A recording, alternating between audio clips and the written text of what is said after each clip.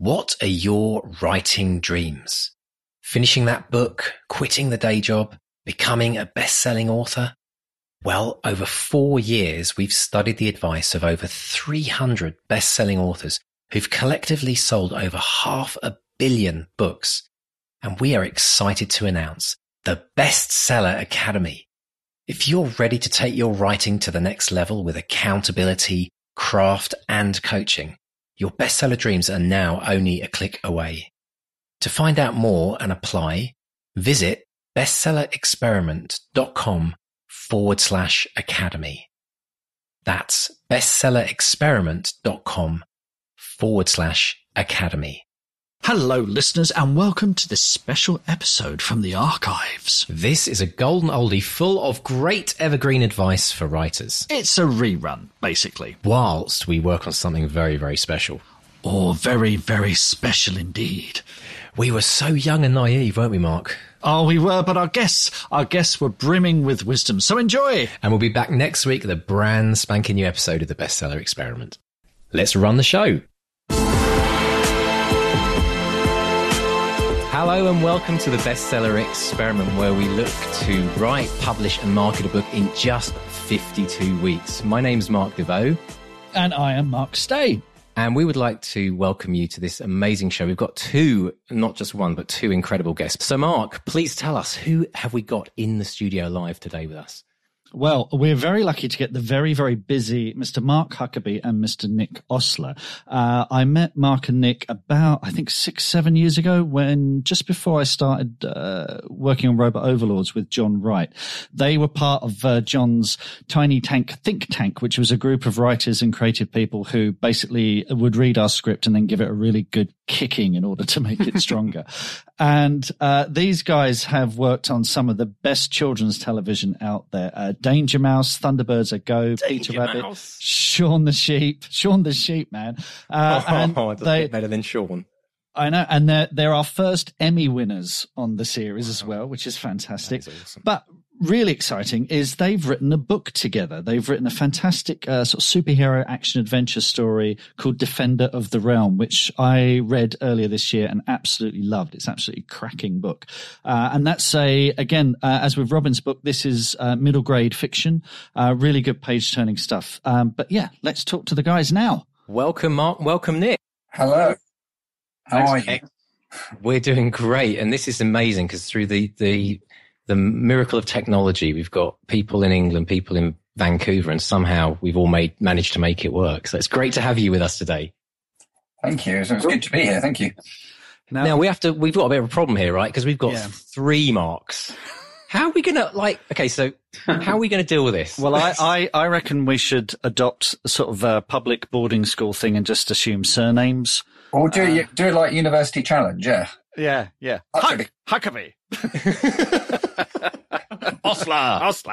No, he's Nick. He's fine. Nick is the Nick. Okay. He's the But Nick, will you feel a bit left out if we use your first name whilst we're all kind of having our playground school names?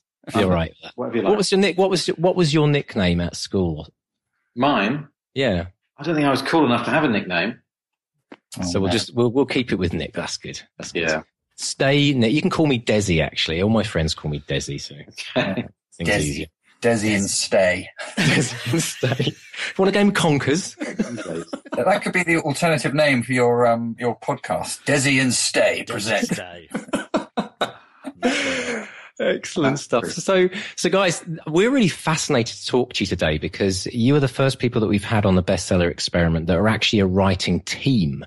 And as you're probably aware, Mark and I are trying to be a duo in all of this, trying to write this novel together. So we have got tons of really kind of interesting questions to ask you. But how did you first meet? Maybe Mark, Mr. Huckers, could you tell us how you first met? Well, this is a true story. Nick and I met on the very first day of university. We went to Nottingham University in about 1992. 2, 3, something like that. 2 or 3. And I met Nick as I said, I met him on the first day. We were queuing up for our registration, and I was sort of sorry. And then Mark was choking. I was choking. And I did the Heimlich on a piece of broccoli just eaten. Saved his life. The rest of it. And that's a true story. Sorry about that. So we met on the first day. We were queuing up to get our keys for our dorm rooms. And I turned around to this guy behind me in the queue, and I said something like, "Oh, a bit of a long queue" or something. And Nick, it turned out to be Nick, sort of completely blanked me. Didn't say a word to me, and I thought, God, what a dick. I just didn't like look. And it turned out that Nick, I think, was the only guy there whose dad was in the queue with him. I was kind of mortally embarrassed. I'd never been away from home before. Mark was slightly older and wiser, more streetwise than me. And I was kind of panicking, I think. And I thought, if I don't talk to anyone, I won't have to introduce my dad. And that would help. So I think I just pretended I hadn't heard. And he just thought I was really unfriendly. I did. I thought, God, what an absolute prick. And then we didn't speak for, I don't know, about a term. And then I heard Nick was writing plays, and I think I was acting at the time, and I was interested in acting at the time. And there was another guy there called Dan Chambers. And what actually happened is I saw them dicking around with each other. They used to sort of do something where everyone would be in the main room watching Neighbours. Everyone would gather to do that every day. And Mark and Dan, our other friend, they would kind of like pretend to have a fight in front of the TV at a really crucial bit, just to kind of make everyone laugh and piss them off. And I thought this was really funny, and I just assumed that they were good at doing comedy acting. So I approached them, and it turned out they had actually done a bit of acting. I cast them in these plays. This sounds like a classic meet cute from a rom-com, guys. I'm sure you're not retconning I wouldn't this. want you to jump to any conclusions, Mark. It was the early 90s. We were. It's a different time. We were young. So then we got writing together. We did. Cut a long story short, because that's taken a rather long time. We did our kind of version of the Footlights. We did comedy sketch shows that we would put on in the theatre, much to the annoyance of the really serious English lit grads who wanted to do very Ibsen and stuff like that. And we would come on and do our stupid sketches in lycra pants. And and we managed to con our way into getting sent to the Edinburgh Festival. I infiltrated the committee and managed to basically rig the election so that we got in under the wire to get some money, a few hundred quid, so we could go to Edinburgh. It was like a committee of like 40 people on the New Theatre Student Council. Get on it. And Nick got a job as the fire safety officer. Yeah, my only job was to buy a single fire extinguisher, something that I failed to do in 2 years in that position. So Nick was writing then. Mark, were you writing then as well? I wasn't. No, I was sort of acting, and then we started sketch writing together, and that was where, that was really, writing on just notepads, and I think we had those really basic word processors that can only. Do you remember those? Like they were like typewriters, but they only had a very basic memory. Yeah, they could remember like 16 characters or something like that. Yeah, and then you have to like print out what you'd done and then start again. Yeah, I had one of those. Yeah, but we did a lot of student radio as well, and we did a kind of a weekly show, so it became quite a kind of a good discipline of writing comedy sketches quickly and performing them and seeing what worked and what didn't work. And so, although most of it was probably rubbish, I think enough of it was okay that we gradually got better. And that's where we sort of made our first contact at the Edinburgh Festival.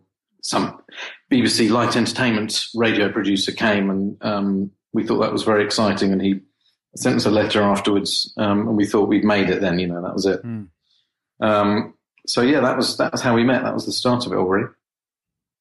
And was that your big breakthrough when you got approached by someone at the BBC? Well, I think we thought it was at the time. I think what it boiled down to was, we all went along and had a meeting with him when we were in London, sort of doing other jobs that we hated. And it didn't lead to a great deal, but I suppose eventually it led to us getting some sort of non-commissioned work on Radio 4, and we started getting more and more stuff used. And eventually a producer said to us, if you were full-time doing this, you'd get a lot more work. So we kind of, casually jacked in our jobs and attempted to make a living. That was, then a couple more breaks happened, and we ended up writing on some animation shows. We did a few sketch shows along the way, but we sort of wanted to write more narrative stuff.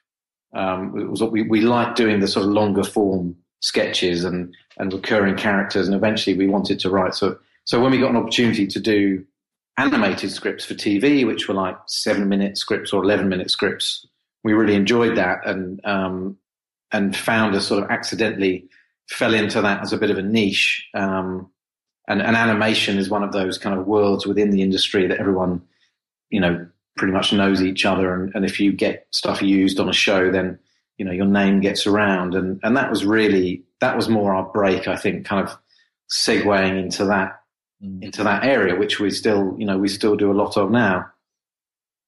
Of course, the thing I completely missed out of your introduction is you've had 2 movies made of your scripts, and they're horror movies as well. Howl and Don't Knock Twice. You were always writing screenplays during this period as well, were you?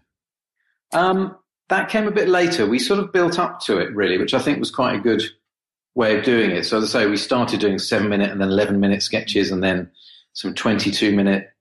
And by the time we decided to do a feature, I think we'd sort of, not that our first one was any good, but we built up to it. I think we didn't dive straight into trying to do a 90-minute script, which is a whole different kind of beast, and it is much harder. It always surprises me when you hear people say that they're just going to start straight in with a feature. Like it's the first thing they've written. Because I just remember like how hard it was, just remembering now, thinking back to university or just post-university when we were writing for Radio 4, how hard it was just to write a really decent 2-minute sketch, to structure that. And then, I certainly found that really hard. And then gradually you start expanding that out, as Nick said, to 7 minutes, to 22 minutes, to half an hour. So I did feel when we came to write the scripts, we were sort of ready to do that. But I think there was a very long lead up to be able to do screenplays. And then, like anyone who was doing features as well, we did a bunch. We've done plenty that haven't been made. But yeah, as you say, luckily we got a couple of low budget horror films made. One of which was out last year, and another is going to be out next year. And sort of a coincidence, really, that they were both the horror ones that got made. I think at the time we were doing them, those were the kind of films that the sort of budget level and the genre that could get made on a low budget. So it just sort of happened to be that. It's so we have a bit of a weird CV. So we have a kind of it does feel like a leap from Peter Rabbit to a werewolf movie. Which we were writing at the same time. Really? Yeah. That's fascinating. Now I've heard quite a few times people have talked about, the themes within children's scripting in children's shows is often compared to, in their world, like horror, in the sense of like the worst things that can happen in their life. Is there a link there, or is that completely off the bat? Well, I suppose, funny you mentioned Peter Rabbit. The funny thing with that is when we were approached for that, we hadn't done preschool before. We were more kind of comfortable doing comedy adventure for slightly older kids, and we didn't really think it was for us, and we resisted it for a while. But then we looked at the source material, and of course it was very kind of red in tooth and claw, and basically about a thieving rabbit who's constantly fox is constantly trying to kill him, and the gardener's trying to kill him. And we thought, actually, if you could put that jeopardy in there, it would both be faithful to the source material, and you might get away with it because the source material, that's part and parcel of it.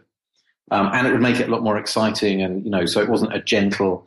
So we basically wrote an action adventure comedy show that happened to be based on this 100-year-old property. And we were given free rein just to try out what we wanted to do. And luckily they really liked it, and it was the take that they were sort of looking for. So I don't know if generally there's themes between. I mean, I think kids like to be scared, and they like kind of horror in a certain sort of safe way. You know, we just had Halloween, which is like more popular than Christmas, I think, with a lot of kids now.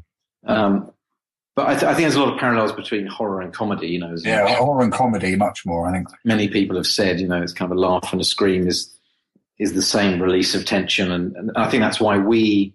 You know, when back at university, when we were getting to know each other, you know, we were watching movies like The Evil Dead and stuff like that, which, you know, was perfect to us because it was, you know, scary and supernatural, but also really funny. So that's I think they do cross over. So maybe it's not as weird. It's not as weird a CV as it sounds like, maybe. I think there's kind of a fairy tale connection as well. Obviously, look at things like Little Red Riding Hood, which, you know, and Snow White. I mean, the original versions of those are utterly terrifying, but they become children's stories now. But there is that sense of peril, that sense of don't go into the woods because you could be gobbled up kind of thing. So, but let's. I was going to say we're going to talk a bit more about your book that you've written. In a minute, but I'd love to ask both of you. You guys are our sages because Mark and I are trying to do this novel together. We're trying to get a best-selling book by the end of the end of this kind of 52-week period we're in. We really want to know what's it really like writing in a team. Maybe Mr. Huckerby, you could tell us what are the advantages and disadvantages, would you say, of writing as a team? I think the advantages are that. Well, to go sort of just to speak more generally about it, I have immense respect for writers who write on their own, and I can't really imagine doing that because it's such a solitary profession where you're alone with your thoughts for long periods of time. And I've never really had that. I've always worked in a group, whether it was with Nick or when Dan used to work with us at university. It was always, you know, the three of us constantly feeding back on what we were writing. So I guess, you know, that's the big advantage that, you know, you have as a partnership that's grown so naturally is that we're always feeding back.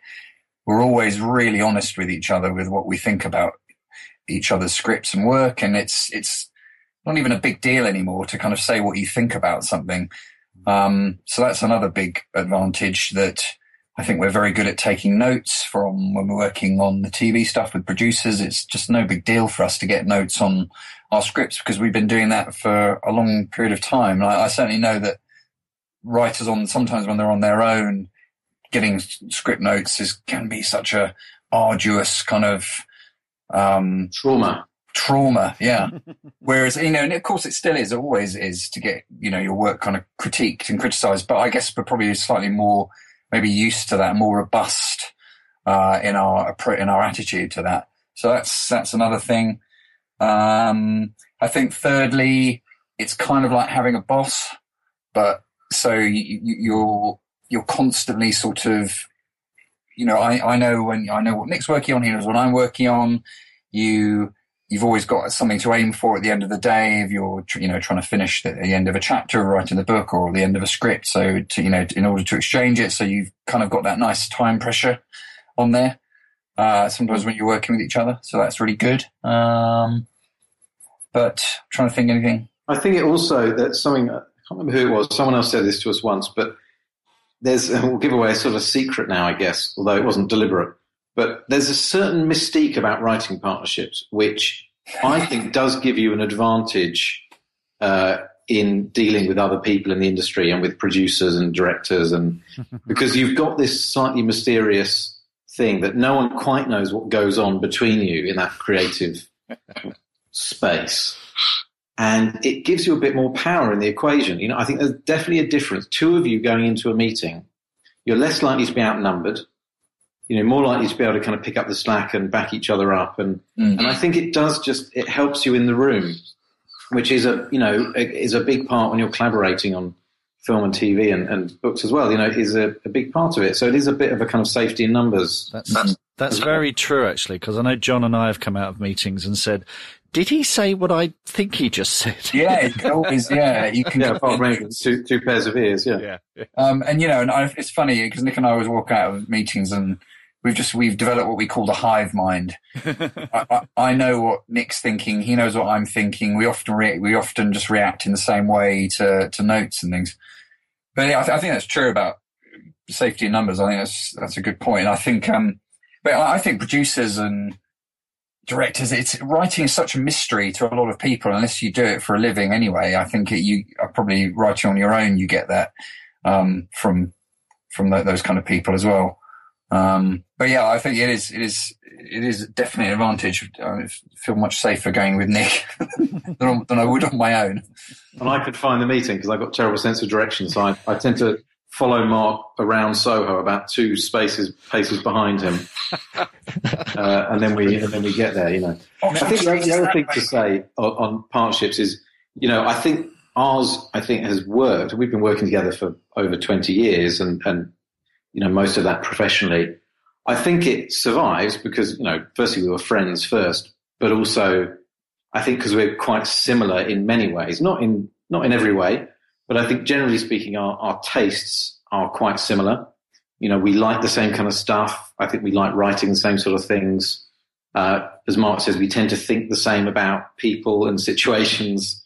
So we don't really argue, which I think is actually important. A lot of people seem to think, you know, partnerships only work if it's like chalk and cheese and you're both completely complementary. And we've met partnerships like that before. They don't tend to survive, my experience, because it's just exhausting. I mean, you can't, you know, it's like, we joke it's our first marriage. You know, we've been working together longer than each of us have been married to our wives.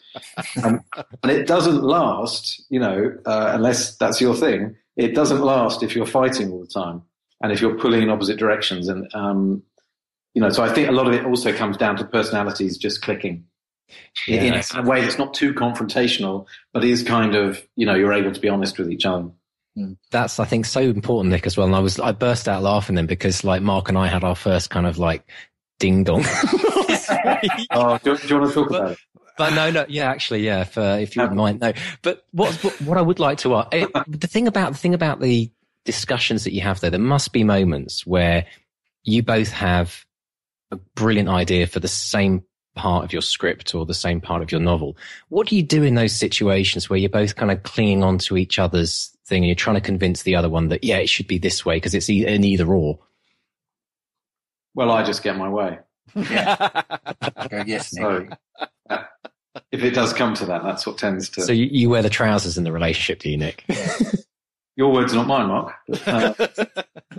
No, it genuinely doesn't happen that much. I mean, it sounds terribly boring, but, you know, it doesn't. I mean, we do, you know, we're not pushovers. We do have disagreements or, you know, different ideas, and we have to resolve them. But we genuinely, those don't last very long. We don't have big blow-ups. You know, we're not, well, Mark probably disagree with you, but I don't think either of us are so stubborn that we won't listen to reason or, you know, coherent notes from the other. What do you think? I don't think I think if that ever does come up, it's usually, well, the other person will say, okay, we'll give it a go. If it's an you know, idea in a chapter or a script, it's like, well, convince me. And often that will lead to new ideas. If it's not that thing, then it will lead to something else, and you'll work it up together from there. But I think that's the way to deal with that. It's like, well, if you've got an idea and you feel very passionate about it, then have a go at it and see whether you can make it work. It does also depend on what you're working on, obviously, because, you know, there's a practical aspect to it that we're, you know, like all writers and partnerships, you know, we're working on different projects at once, and you know, most days we're going to be working on different things. They might be different chapters of the same book, or they might be, you know, I might be writing a Danger Mouse script and Mark's writing a script for another show, Scream Street or Shaun the Sheep or something. So we also might each be heading up a particular script. So obviously if you're heading it up, it is, you know, you kind of have more of a say over it. And the other one, you know, depending on how busy we are, might not, you know, we get eyes on everything. So there's nothing goes in that we haven't both looked at. But it often, again, it's a bit of a trade secret. We wouldn't tell producers that much we're working with. But it might well be that the script you're getting is 95% written by one of us. But in that sense, we're a bit of a company. So, you know, everything goes out with our kind of names and our brand on it. But within that, there's a whole range of ways that we manage the workload. Obviously, if it's something like the book or something like a feature film, then, we're going to be working much closer the whole time on it. Well, that's but if we're writing on 3 different shows at once, inevitably you're going to split work up just to be practical. I mean, that brings me on to the next question, which is, writing teams are pretty common in screenwriting, but they're really very unusual when it comes to novel writing. And how much of it was was it a bit of a culture shock to you guys writing a novel as a pair? And what were the kind of problems that you hit while you were doing it? The kind of new things that got in the way that were new to you that you hadn't encountered during script writing? This is going to sound horribly arrogant, but to be honest, I'm speaking for myself. I did not think once about it that we couldn't do it. I just thought, and that comes across as terrible and conceited, but it really wasn't. I just hadn't really thought about it when we got our deal with Scholastic and we pitched the book and we were ready to write it. But then there was that moment as we started to write it. It was a bit like, can we can we do this? It reminded me. I'll tell you what it reminded me of. The first time that we went on stage at Nottingham University when we were acting together. I remember just before we went on the first night, one of us turned to the others and said, "How do we know this is funny? What we're about to do?" And none of us had thought, "Oh yeah, maybe we're not funny. Maybe we haven't." But I guess, we were just confident with it. And so with the book, we just thought, well, we'll approach it like we do our screenplays and our scripts. We did a lot of outlining, prior to writing. So, we sat down and we talked for weeks and weeks about it, and we just outlined it as we would a screenplay. And then we divided it up and said, well, I'll do the first 2 chapters to have a bit of run at it. You take 3 and 4, then we'll switch over. And then there was that moment of truth, like, well, what's it going to be like to see Nick's prose writing as opposed to his screenwriting? And he had the same with me. And weirdly, when we compared our 2 samples of prose writing, the first tranches of the novel that we wrote, they were really, really similar. Wow. And I think that was just that weird thing of just working together for so long. Without knowing it, we developed a prose style, which was sort of based on our prose style, I guess, that we use in the screenplays. And obviously you can expand more in the book and in novels. I think it was also I think it was also because we realised that actually, as a scriptwriter, you do, you know this, Mark, the hoops you have to jump through to get to script. You have to write treatments. Yeah. And those are prose documents of, 1, 2, 3, 4, 10, 15 pages or more before you get to do the script. And we learned in the early days that, it wasn't enough for those just to be functional, structural documents. No, it's got to be entertaining. They've got to be entertaining. And if they're not page turners, the execs are going to get bored and not be interested. And that's also fair enough. If you're proposing to write a comedy film, your treatment for it better be funny. And if you're going to write a horror film, your treatment better be scary. So I think we hadn't realised, but we had actually learned a bit of a house style writing these treatments over the years, which is, what we brought to the writing. And so as Mark said, the first time that we showed our sample chapters to our agent, she said, the first thing she said, she took us out for lunch, was, I can't tell who wrote which bit first, which was a big relief. And we probably hadn't thought about as much as we should have done. But maybe it's because I'm just stupid. I really had not thought about it that much. I just assumed that it will be okay.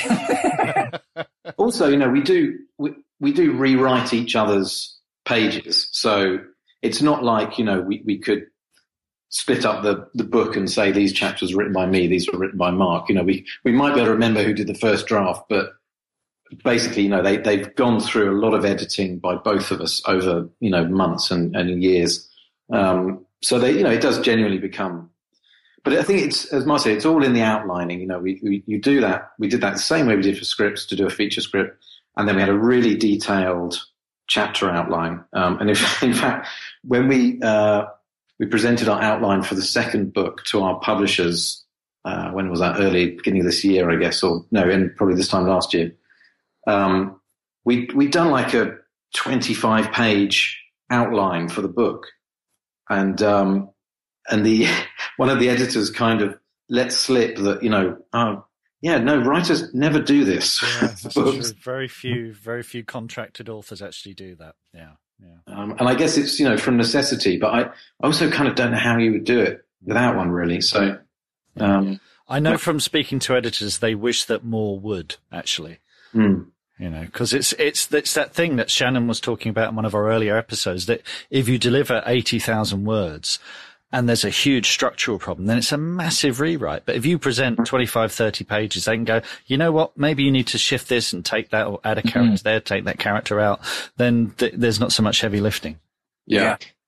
So Mr. Huckerby, did you end up, when you presented this idea to the editor, had you just got sample chapters or plot points? At what point did you bring your editor into the process for the first book? We had the story of Defender of the Realm was we'd had the idea of what it was. Nick's original idea was, what if the King or Queen of England was a secret superhero? And that idea was kind of kicking around, and we were sort of deciding how to sort of deal with that, and what to do with it. What we were thinking, is it a film? Is it TV? I think we originally optioned it to Tiger Aspect as a TV idea, but that was way too early in the process. And we got it back, luckily, after a year. And we thought, you know what, this has got to be a book. So we started to think of it as a book, and from then on, that's how we pursued it. And we were sort of talking to various publishers about it. And we originally, to answer your question, wrote, I think we did sample 8 chapters, eh? Yeah, eight chapters we did. And we thought, okay, well, that's enough to sell it to because we had the whole idea. We knew how it was going to end. We had our first 8 chapters, which we were really happy with. And we thought, okay, well, we'll send this in to publishers and see what they thought. And we went to Penguin and Scholastic and various places. And, and everywhere we sent it to said, yeah, this is, we like the idea. We can see where it's going, but, we don't buy partial books. And we were, what? Well, that's how it works.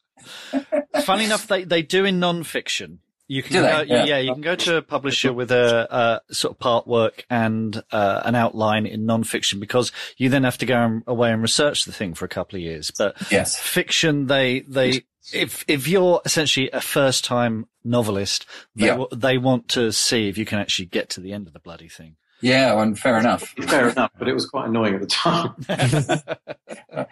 But then we wouldn't buy, a third of a car. So we were lucky at the time, though, because we had a good head writing job in TV, so we were able, we were okay for money, so we didn't need to be paid to do it. It was more just finding the time to do it in between that, and we just, we were disciplined in wrestling, a free day here or there where we could push it on. And then, within that year, we sort of got to the end of it. So tell us, Nick, about the actual technology that you used, or did you use technology? Did you have a way of sharing the documents? I mean, what were the practicalities behind writing together? We're very basic on that. We just keep files on a Dropbox for our projects. So, we don't have any of those kind of live, collaborate things. I think we tried one once, but it was a bit of a pain. So really we just, we're working on separate bits. So the book, for example, it'll be in chapter files for, most of its life, up to the point where we're ready to compile it and send it in, so that we can just work on different chapters independently. Is that what you mean? I'm not very good on Yeah, absolutely. Yeah, I was just curious, because this always comes up, and there's lots of people listening to the show that either would love to co-author one day or do co-author, and it's with the technology, obviously things are hugely different now than they were, say, 20 years ago. Because people probably are imagining that we're in the same room, one of us walking around behind the other one typing, which is how we spent our first couple of years writing. But these days we don't live in the same county even, so we're we are in our own offices. So yeah, we do rely on this technology to kind of do it most of the time, do it remotely. Excellent stuff. Now, one other question we've got is there are times, obviously, that in every book and probably in every script as well, I'm sure, you get stuck and you just, you hit a brick wall and you think, oh, is this going anywhere, or how do we take this forward? What do you both do when you hit that hurdle? Asking for a friend. See, never happens to you. No. I don't know. I mean, that's just the day-to-day grind, isn't it? I don't know. We sort of don't believe in writer's block. I think if you give it a name like that, it suddenly becomes this thing that you kind of is out of your control, and there's just that. It's just that the cliches are true. Though you just got to treat it as a job.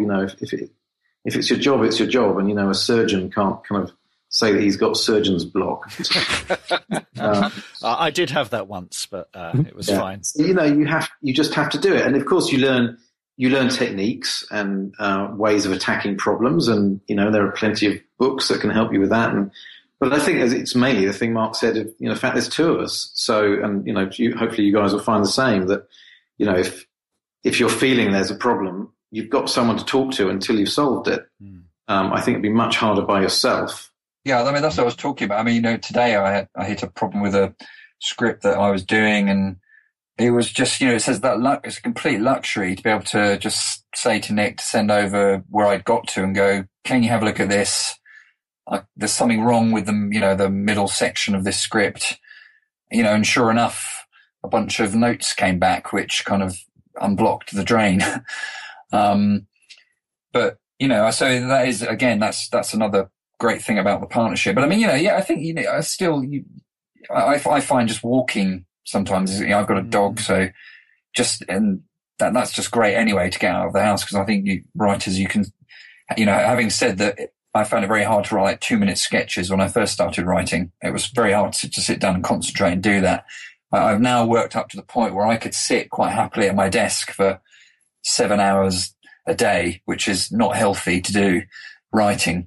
And I think to make myself get up there, it's great to have the dog. And if I ever do hit those kind of blocks, then it's just great to get out and walk on it. And it's the bit that everyone sort of laughs at, because you think, no, yeah, writers, and it sounds like a bit of an excuse to just have a walk. But actually, it's when you let your brain just kind of relax a bit, and you just get those surprising subconscious thoughts come through that, that always comes usually on a walk for me. You don't even know you're really thinking about the problem, and you come back and sit back at the desk fresh, and suddenly there's a new angle, there's a new light shone on the problem. That's why it's good to have multiple projects on the go as well, because, if you're really not feeling it on one project one day, then, you can hop onto something else. You've always got something useful to be doing. But I don't know. I kind of think in a way you need to sort of have a healthy lack of sympathy really with writers who complain about not feeling in the mood to do it today, or the muse. It's like, you're just going to get over yourself and just get on with it. It's just hard work, It's not supposed to be a kind of glamorous, exciting thing all the time. It's just hammer the keys. It's just like anyone else's job. It's just sometimes it's just hard work, and you've just got to get on with it. Make your forehead bleed. Who said that? Was that Richard Curtis? Yeah. I think he said writing is about just staring at a blank sheet of paper until your forehead bleeds. And I think, and it is, that's just what it is. And sometimes it's brilliant and you just flow, and then other days you can always write. That's the thing. The thing is, you can always write something, even if it turns out, you end up scrapping it. I bet there'll be something in there that you'll build on or use. Yeah. And even if you're, dog tired, like, I've got a couple of young kids, and, those days when you haven't had any sleep, and, you can do something. You can go through your outline and you can put the slug lines in, just a mechanical, boring thing that has to be done at some point. And you've got to do your formatting, and you've got to do your title page. And, by the time you've done that, you've actually read through it a couple of times, and then you have an idea, and then, you go. But you just have to kind of, you've got to start somewhere. It's just one word at a time. Fantastic. And how did you both feel about publishing your first novel after having worked so long in script writing. Was it a great experience, or would you do anything different? It was brilliant, really. It was kind of almost in every way a more enjoyable experience than script writing and trying to get scripts made. I think you'd agree, Mark. It was kind of we were taken aback by how much creative control you have, how few voices there are in the room. Not that, that's always a bad thing and that we don't need notes, but this, when it's your idea and your book, it's treated completely as your baby, and the responsibility is on you in the end, that, the final words are down to you, and that's what it's going to be forever in that book. So there's more pressure in a way. You've got no excuse. You can't say, oh, well, the director didn't understand it, or they didn't have the budget to do this bit, or, so it's more nerve-wracking in some ways. But I think at the stage of our careers we're at, it was just what we needed. And it was fantastic because it felt completely ours in a way that no other project ever had. And we were very proud of it, and we thought it was good. And then, there was the nerves of it getting published, of course, and, then getting nice feedback and reviews was like, wow, it's actually, people are enjoying it. So it probably speak for both of us, but for me, it was, I think, definitely the single most satisfying creative kind of end result that we've ever had in, anything we've done. Well, you should be proud of it, guys. It's really good fun. And there's another one on the way. Is it going to be an ongoing series? It is. We've finished the second one, which if you've read the first one, there's a big cliffhanger at the end of it. Just to put a plug for that. And the second one sort of picks up from there, and we finished that, and it's going through the copy edit at the moment, and it will be out next June. At the moment, to be confirmed, but that's the plan. Awesome. And then another one after that. So yeah, it's a series, which was always the idea, and it always felt, like something that could be a series. It's sort of, just to do the potted plug on it, it's sort of based loosely on the legend of King Alfred. So Alfred the greatest kings of England, and a young man who didn't expect to be king so young, and then was routed by the Vikings and sent into exile, and then had an amazing comeback and victory, and drove the invaders out of the country. And that sort of rise and fall and rise again is just a really lovely kind of natural dramatic structure. So that sort of history underpins it, but it's that plus it's set in the here and now in a parallel Britain which has superheroes. So it felt naturally that it could be a series. And obviously when you're doing, something for kids, they're used to reading, series, especially in middle grade and YA, Harry Potter and Percy Jackson and Artemis Fowl, and, they want to read the next one. So we've been kind of desperate to get more than one of them out there. So it'll be really good to have the second one out next year. Yeah, I think I'll be more relaxed when we've got 2 books out there, just because you do get kids asked, they just, as Nick just said, they want to read the next thing. And it's like, yes, working on it as fast as we can. It is slightly kind of pressure. Depressing when it takes up sort of 3, 4, 5 years of your life and the little buggers read it in a weekend. Yeah. Yeah. More, I want more. I was on holiday with my family. My nephew, who's 11 and loved the first one, I'd literally just sent off the PDF of the manuscript for the second one, and he was there, and he said, "Oh, can I read it?" And I was like, "Yeah, of course you can." I sort of sent it to him, and he went off to his room and came back about 5 hours later and had finished it.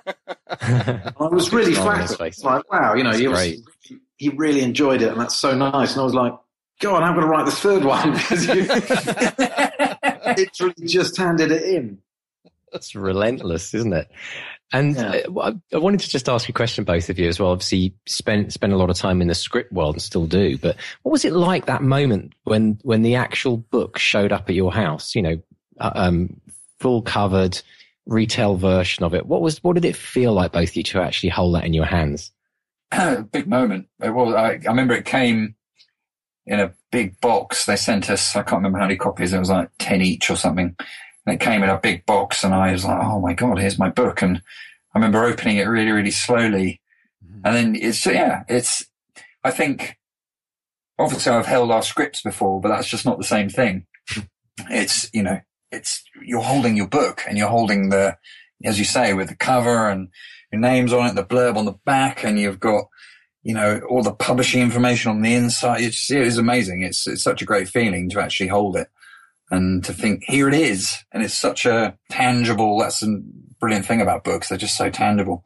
Just holding it and smelling it. How about you, Nick? I didn't do anything weird when I opened the book. Same. It is. I mean, it's, it's kind of the writer equivalent of, walking on at Wembley or something, isn't it? I think, it's, you feel like a rock star at that moment, 'cause it's like you've actually written a real book, something that you talk about for years, and, to have it there physically and finished, and as Mark said, is kind of special. But then then immediately after that, though, is that thing of, okay, I've got it now. Now it's got to get out there, and you start to worry about, well, is it in the shops, and who's reading it, and you start to crave that feedback. Because having started off in comedy and theatre as we did, you'd get, our career has gone from being like having that immediate feedback when you're in front of an audience. If they laugh at something, it's good. Then there's no denying it's funny. And our career has gone from doing that to having this very delayed feedback. You do the radio, and then you do TV, and then eventually you might get reviews for those things. So immediately after I'd got the book, it was like, okay, now I'm worrying about what people think about it. Is anyone reading it? Is anyone reading? Yeah, because I mean, that's the other thing. If you do an episode of Danger Mouse, there's going to be X million people are going to watch it on Wednesday. With a book, it could genuinely could be read by a handful of people.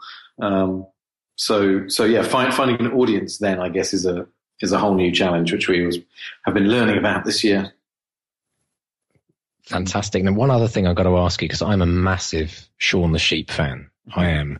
I have all the box sets. I embarrass my kids because I love every one of them, and they're just fantastic. What was it like actually working on that show and scripting it? Because I know there's lots of different writers, aren't there? Yes, they use a lot of writers, and we should say, we've only done a couple of episodes, and a lot of other writers have done more than us. But we were lucky enough to have done a lot of work with Steve Box, who was at Aardman then, who Oscar-winning animation director, who co-wrote and directed the Were-Rabbit film, and we're still working with him on some big projects at the moment.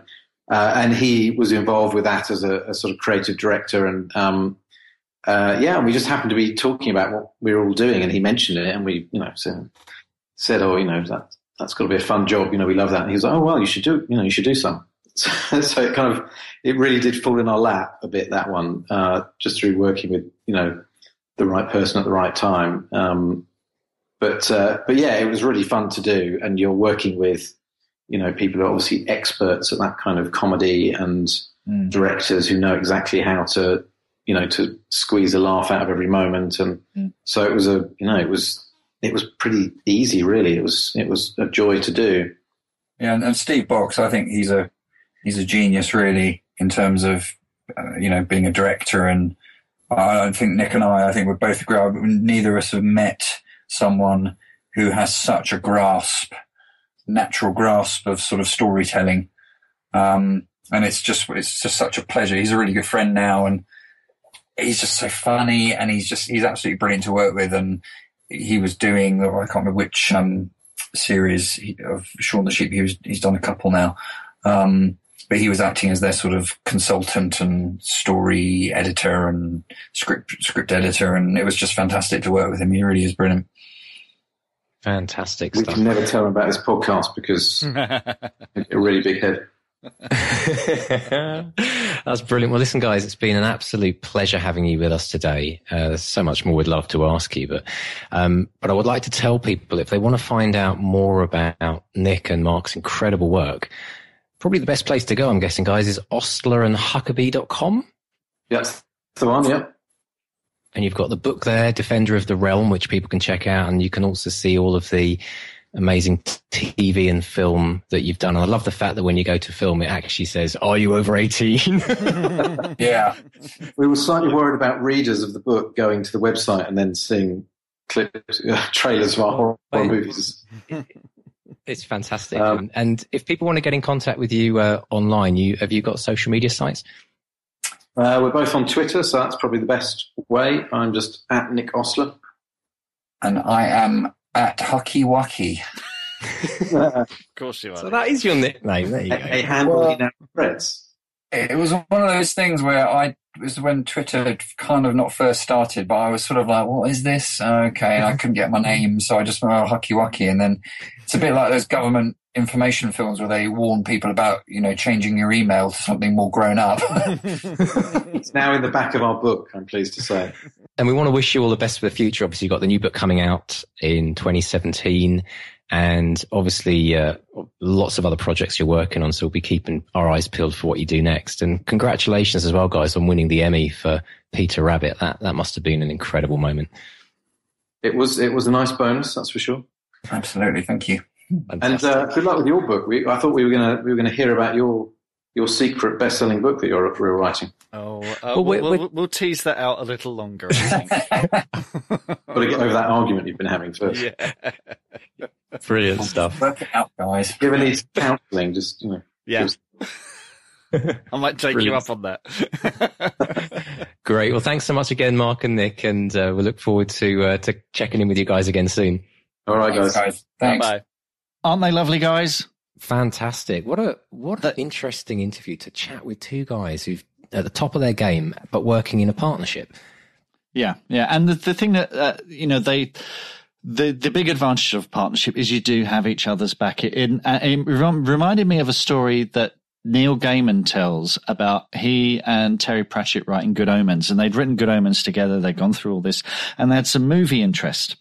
And they flew to Hollywood and they met with some studio people out there. The Good Omens is a kind of a pastiche of The Omen. And it's about, a little boy who's supposed to grow up and be Satan and be brought up by demonic people, but actually gets left with a really nice suburban couple in Surrey. And it turns out to be a really nice kid. And he's the hero of the story. And it's a wonderful story. It's one of my favorite books. And, the hero is this sort of 12-year-old boy. And they flew to Hollywood and they said, look, we know what Hollywood is like. We need to have each other's backs, and they said, we need to have a password so that if one of us isn't happy, we know to back out of the deal. And they said, okay, well, look, how about we say, we'll need to speak to our manager, Mr. Biggles. Okay. Mr. Biggles, because there won't be anyone called Biggles. There's no, so they're in a meeting and they're with this Hollywood exec, and the Hollywood exec, I love the book, guys. I love the book. Totally fantastic. Really cool. Now, how about we make the hero, we make him a little bit older, and we have him played by Tom Cruise. And Neil said he looked over to Terry sitting in the corner and he had his hands up in the air like wings and he was going, meow. So that's that thing, you script writing, you have each other's back, if there are two of you, and you have two pairs of eyes. And, I think if, like you say, if they get along like that, and I know we've made a thing out of this disagreement we had in a previous podcast, but we are very much of a mind and temperament, and I think we're both pushing in the same direction. Yeah, well, so actually, we're going to be. It was interesting what they said. I'm a beekeeper, actually. I don't know if I'll just reveal a secret there, but when he said hive mind, that was brilliant because it is a bit like that. And I think we've spent a lot of hours working together on this podcast, and even more hours, actually, it feels like, working on the book so far.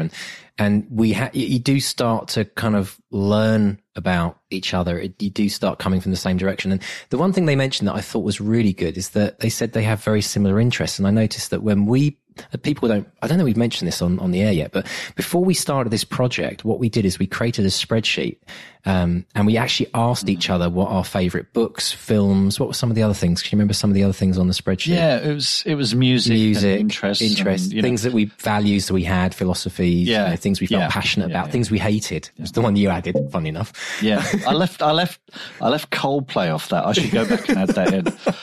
But it was quite funny because we did that exercise separately. So if you're listening and you're working with someone, you're thinking with someone, this was really, really good because we did it separately. And then we looked at each other's notes, and it was amazing. The kind of crossover we had, things like the Simon Pegg movies, or Spaced was one of the ones that was like, I mean, Space fan, It helped us focus on our similarities.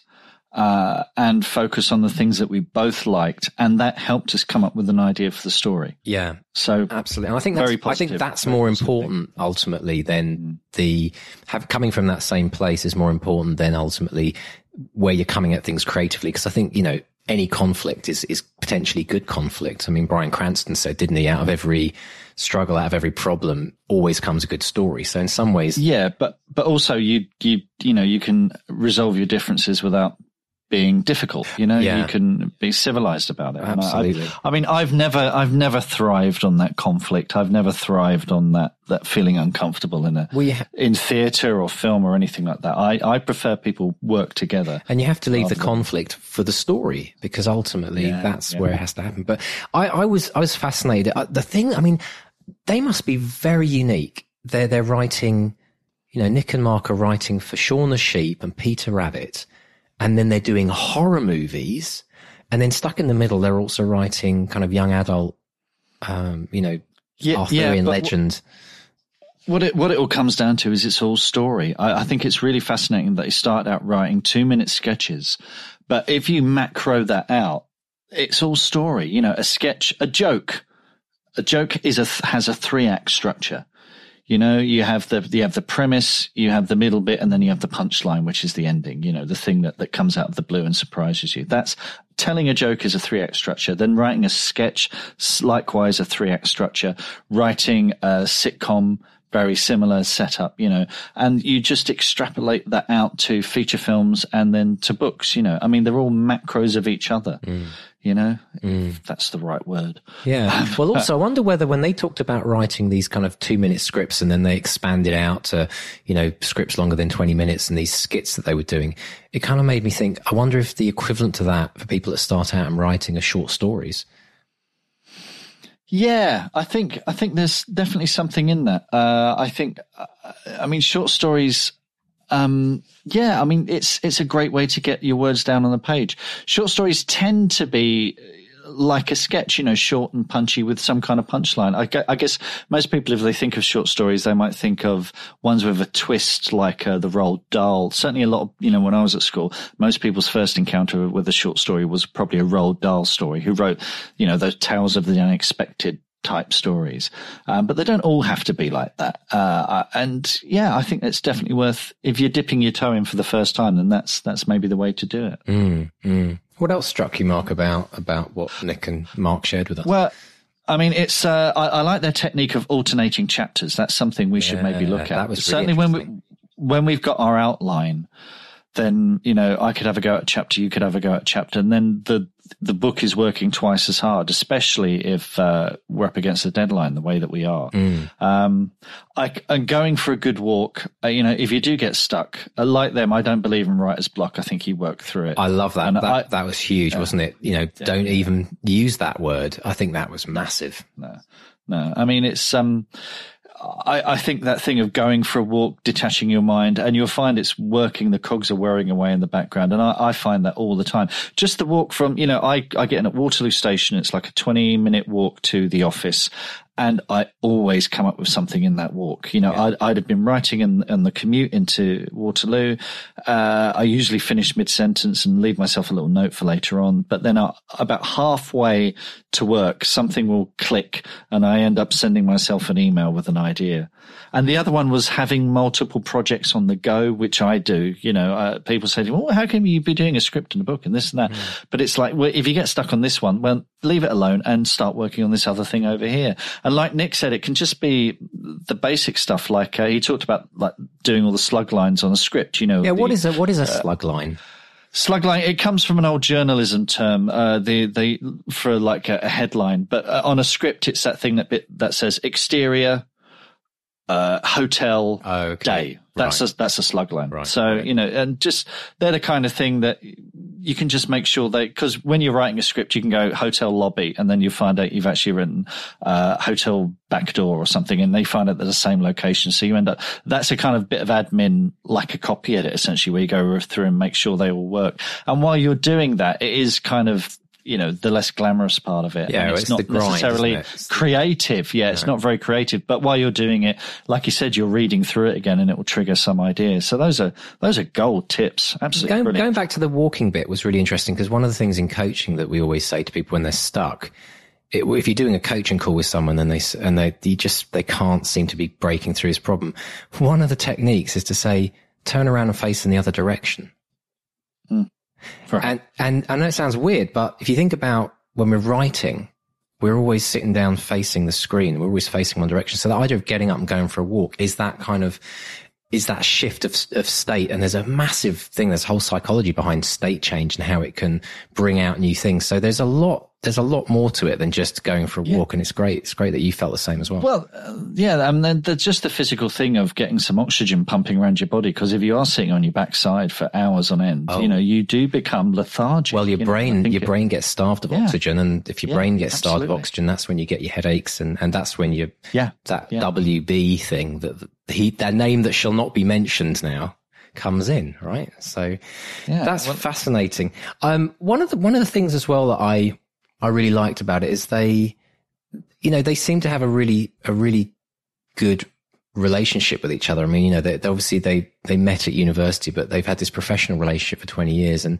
it's quite rare, I think. Look in bands and music, you do get your Rolling Stones that seem to make it all the way through, but they're the exception rather than the rule. So, the tips they've given us, I think, would be really well heeded by everyone. Yeah, but you heard them speak. They're easygoing guys. They're professional. They're very frank when something isn't working, and they don't throw the toys out the pram. And I think all of that says to me professionals. Yeah. They're not dilettantes. They're not hysterical maniacs. They get their head down and they get on with the work, and they're there to tell stories. And, and because they're script writers, they're used to working to deadlines and delivering and taking notes. And so, I think they're an example for us all. Yeah, absolutely. And I'll be taking that hive mind. I mean, that is, there's a lot to be said when you're a beekeeper and you get to see the magic of the hive and you see that in action. The other thing I think that's really crucial as well is they talked about when they were writing their Defender of the Realm book,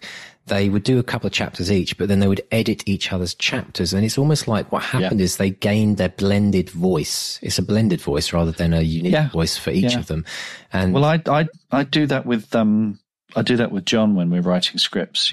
I've certainly, because he's a director and he's away doing other stuff, we'll talk about ideas, we'll outline, and I usually do the first pass of any script, and then I hand it over to him. In fact, that's what's happening now. We're working on a TV pilot. It's now with him, and it will be for the next week, and he'll go through and add his bit to it.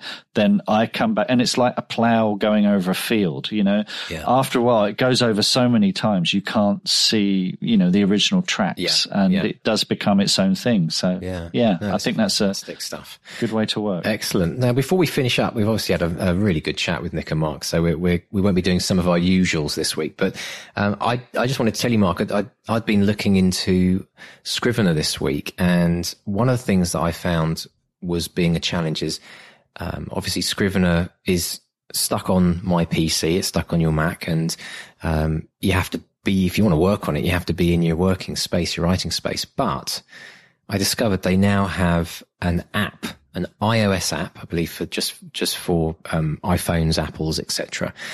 And I was playing around on the website looking at it, and the reviews have been absolutely stunning. So my thing that I'm going to be doing this week is I'm actually going to download the iOS app, and that means I can take Scrivener wherever I go with me, and I'm going to try it on my iPad.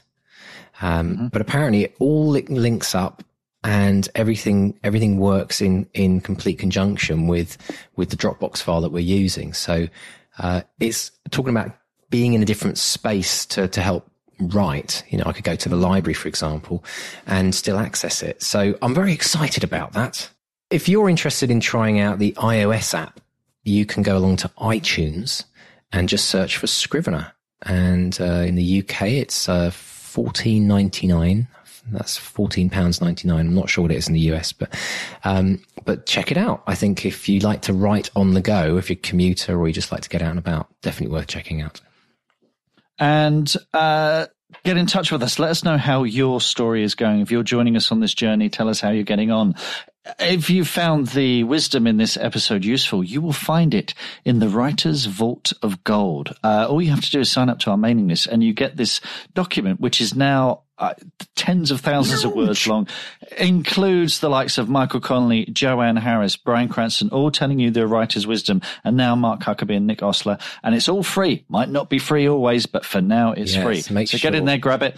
It's available in PDF form, which is probably best for your Kindle, or as an EPUB for your iPad or Android EPUB reader. And I love it. I'm the one who transcribes it, and I'm learning oodles from it. In a way, what it is, Mark, we're writing the book that we wish we always had. And that's what I love about that. You know, we're writing it to help us, but we want to share it. So many books about how to write. They're written by teachers who are fine and dandy, but they a lot of them haven't actually written books or screenplays, you know. So this is wisdom from people who've been there, done that, sold a lot of copies. So, go grab it. And don't forget, you can find us if you want to sign up to the mailing list. You can go to bestsellerexperiment.com, click on the newsletter link, or the little widget with the picture of the book on the side of the page. And we're also on Facebook at Bestseller Experiment, and on Twitter. You have to think about I had that. to know because I get confused, which is bad. But Twitter, Twitter is Bestseller XP. That's where I was getting confused. We're on Pinterest if you like pictures, and we're on Instagram as well, and follow us on Twitter. But just share, tell your friends, leave ratings and reviews, and send us some love. Yes, we need all the we need all the love. Absolutely, to get us through the rewrites. Absolutely, Edit Central. Thank you so much for joining us this week again. We really appreciate your time with us, and it's a goodbye from both of us. Mark squared, although today it was actually Mark cubed. Do you think we should be? I'm wondering if there's a Guinness Book of Records for that, with the most number of marks on an interview. Marks on a podcast. Marks on a podcast. Maybe we could apply to whoever took over from Norris McWhirter. Yeah. I know someone who works at Guinness. I can. Oh, there we go. Get it done. Excellent. We might not get a best-selling book, but we might end up in the Guinness Book of Records. Yep. Brilliant. Fantastic, man. Do me. So it's goodbye from Mark Squared at this end in Canada. And goodbye from jolly old England. Goodbye.